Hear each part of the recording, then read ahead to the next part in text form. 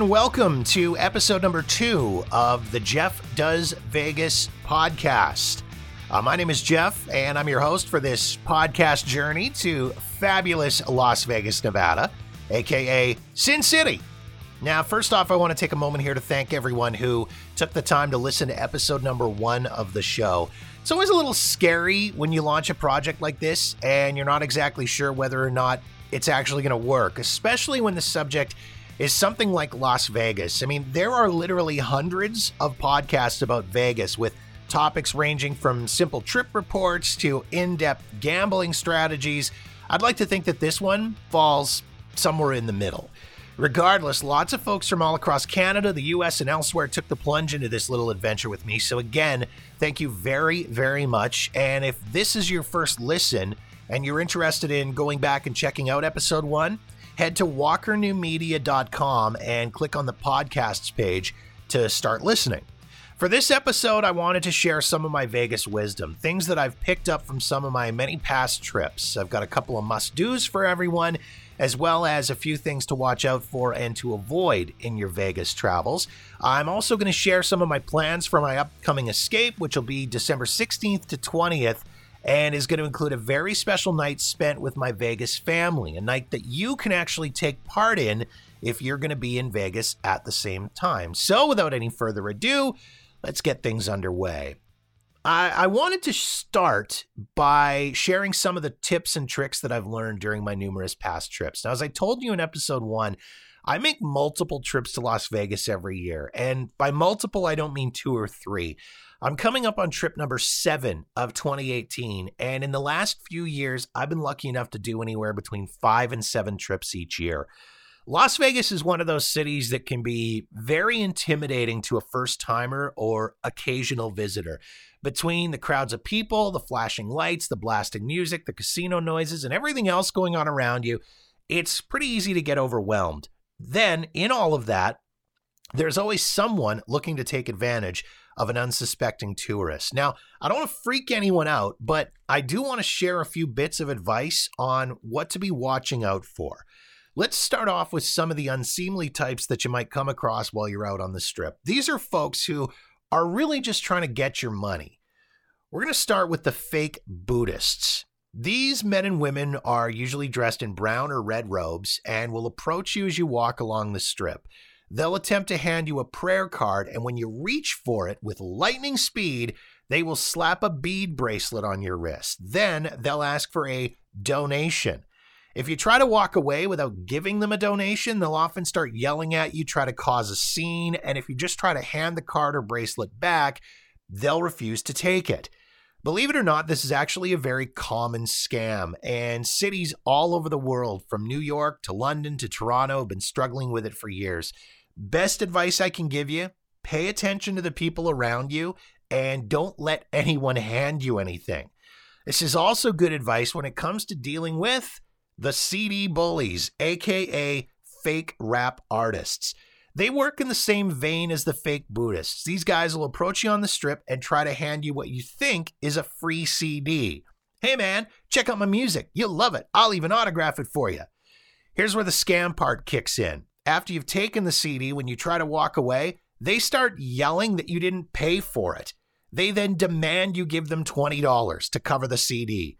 Chances are at that point their buddies or bandmates will join them. Most people get freaked out, understandably so, and will hand over the money right away. Best way to avoid getting trapped? Again, just don't take the CD from them. They're probably going to verbally hassle you about it, but that's better than being out $20 for nothing. Or if you've taken the CD and you're trying to hand it back, but they won't take it, simply set the CD down on the ground at their feet and walk away. Another scam that sucks in the unsuspecting tourist is, believe it or not, 3-card Monty. You know the game. Dealer shows you 3 cards, 2 kings and an ace, lays them down on the table, shuffles them. Your job, chase the ace, find the card. If you do, you win your money back, plus whatever you've bet. Here's the thing. This game, never legit. The people who, quote unquote, win are in on the scam, and their job is to win just enough to convince the next player that the game is winnable. And of course, it's not. Luckily, I've seen Vegas PD starting to crack down on this scam on the Strip, along with the classic shell game, which, again, I can't believe people fall for this, but there are still a few guys out there on the Strip trying to suck people in for it. The next tip is specifically for the gents, and it's kind of a sensitive subject. This one is aimed at the guys who head out and explore Vegas on their own.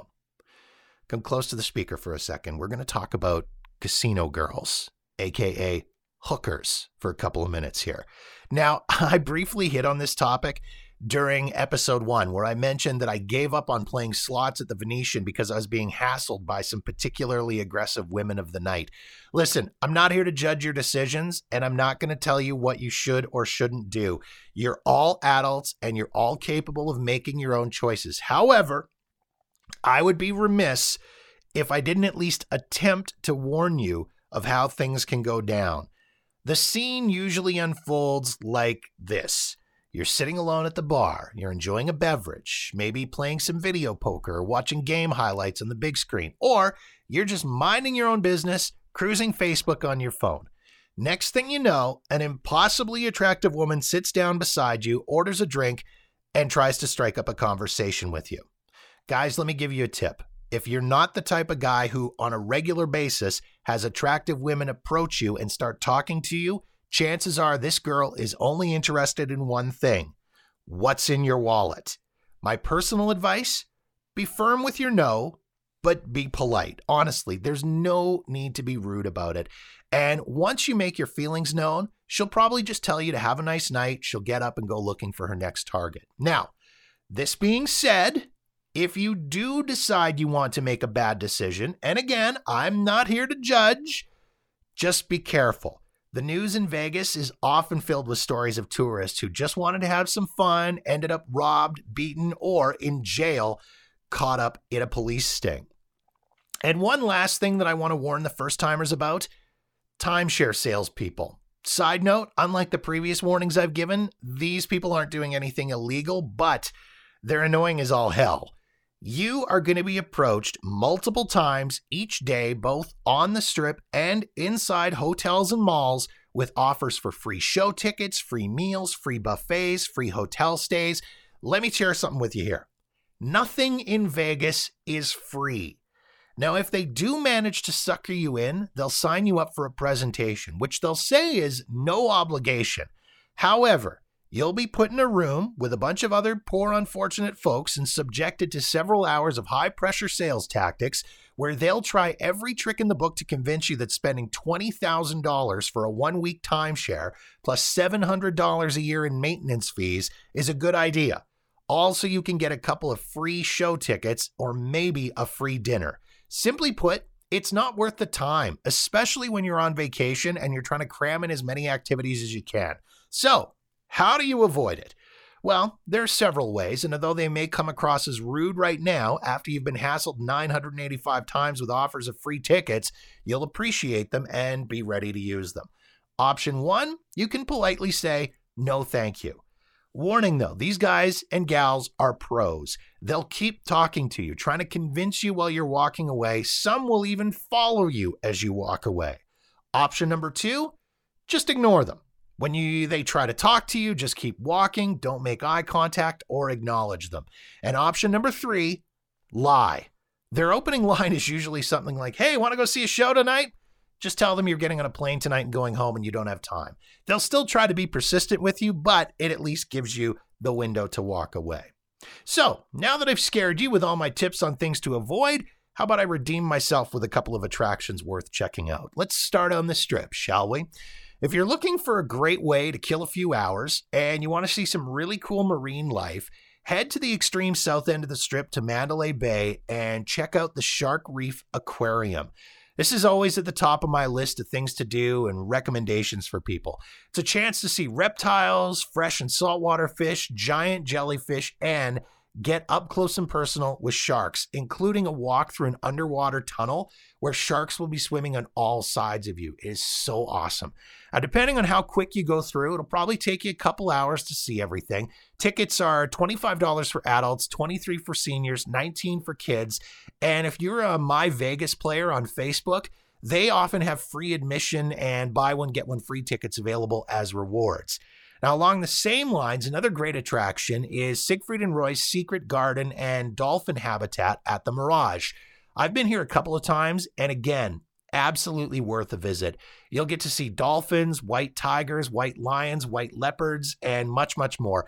And if you're really lucky, you might get to meet the legendary duo of Siegfried and Roy, for whom the Secret Garden is named. They're often spotted spending time there. Now, if you're not familiar, Siegfried and Roy performed magic in Las Vegas for close to 30 years. This was before Roy was attacked on stage by one of their tigers back in 2003. Basic admission to the Secret Garden is $22 for adults, $17 for kids. They also have a lot of different special admission packages available that allow you to get up close and personal with the animals. It's very, very cool. You could check the Mirage website at mirage.com for all the details. And I always like to share a little hidden gem with people as well. Once again, we're going off the strip to the Pinball Hall of Fame and Museum. It's located at 1610 East Tropicana Avenue. It's easy to get to either via rideshare or cab, or if you're up for a walk and feeling adventurous, head south on the strip to the MGM Grand. You can hop on the monorail or walk down there. Then go east on Tropicana. It's about 2 miles off the strip. It's a solid 45-minute walk, so make sure you got comfortable shoes on if that's the route you're going to go. They have over 250 totally playable machines, including pinball machines from the early 1900s right up to classic video games from the 70s, 80s, and 90s. Again, machines are all completely playable, cost you anywhere from 25 to 50 cents to play. Honestly, it's a great escape from the craziness of the strip and an awesome way to spend a lazy or perhaps hungover afternoon. Side note on this, the money brought in from the machines, they use it to cover the costs of operations, and then the owner takes the rest and makes a sizable charitable donation every year to various local Vegas charities. And big news for the Pinball Hall of Fame, they're hoping to get a new location open in 2020. They've actually bought land south of the strip, close to Town Square Mall, and are planning on building a brand new 27,000 square foot facility there, which is going to be very, very cool once that's up and running. Now, on to details about my upcoming trip. I'm going to be jetting away from Calgary down to Vegas on Sunday, December 16th. It's going to be an awesome trip. Not only am I going to be joined by my wife on this trip, which is a rare treat. She only comes to Vegas maybe once, twice a year with me. So it's going to be a lot of fun for that. But I'm also going to have a few opportunities to spend some time with my Vegas family. The first of which is going to happen on Monday, December 17th at the Joint in the Hard Rock Hotel. We're going to be there to celebrate the 5th anniversary of Monday's Dark, the charity event created and hosted by my good friend Mark Chinook, whom I talked about in the last episode. Short story, Monday's Dark, the ultimate variety show. Mark calls on all of his Vegas friends from various shows and performance venues around town. They come out, donate their time, and perform. Monday's Dark happens every 2 weeks at a venue called The Space, which is located just off the strip at Polaris and Harmon. They feature a different musical theme for each show. But here's the big deal. Every Monday's Dark raises $10,000 for a local Vegas charity. Coming up on the 17th, Monday's Dark moves to the big room at the Hard Rock, and reps from all 22 charities from 2018 will be there to celebrate. Plus, the 22 charities that will benefit in 2019 will be there as well to be revealed. So 44 charitable organizations under one roof, which is absolutely incredible. Over the past 5 years, Monday's Dark has raised over $800,000 for Vegas area charities. And in 2019, they'll crack the $1 million level, which is absolutely amazing. Now, here's the really cool part.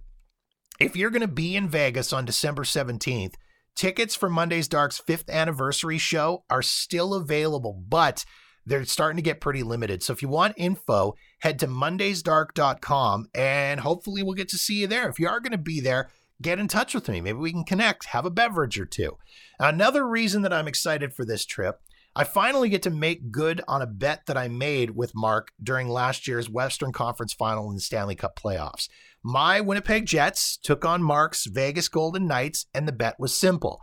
If the Jets won the series, Mark had to put on a Winnipeg Jets jersey for a Monday's Dark show. And if the Knights won, I had to supply Mark with homemade butter tarts. Now, if you're Canadian, your mouth is watering. If you're American, you're going, what the hell is a butter tart? Trust me, Google it, and if you get a chance to try one, you need to try one.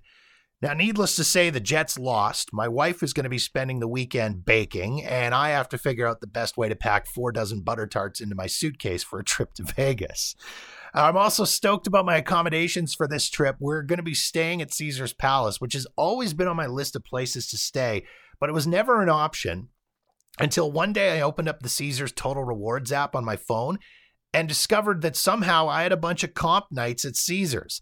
To be honest, I'm not sure how or why it happened. I don't gamble a ton, and until the last few months, I hadn't stayed at a Caesars property in at least 2 years. But who am I to argue? I will gladly take the room, and I'll be sure to include a review of the hotel and my room as part of my trip report in my next episode. As an aside, let me use this to remind you that if you are a somewhat regular Vegas visitor, even if you only go once or twice a year, be sure to sign up for the various Player Club programs, whether it's Total Rewards for Caesars properties, M Life for MGM properties, or any of the other properties. Absolutely worth it. As I said, I don't gamble much, but in the last year, I've had comp offers at the Luxor, MGM Grand, New York, and the Mirage, as well as Bally's, the Flamingo, the Link, and Caesars, which I'm happy to take advantage of on this trip. I'm also going to be celebrating my birthday on this trip, so I'm hoping for a special birthday meal, maybe Hell's Kitchen at Caesars, and I'm thinking I'll be doing a date night with my wife, taking in a show. She's never been to a Cirque du Soleil show, so I'm thinking we might have to head out for one of those.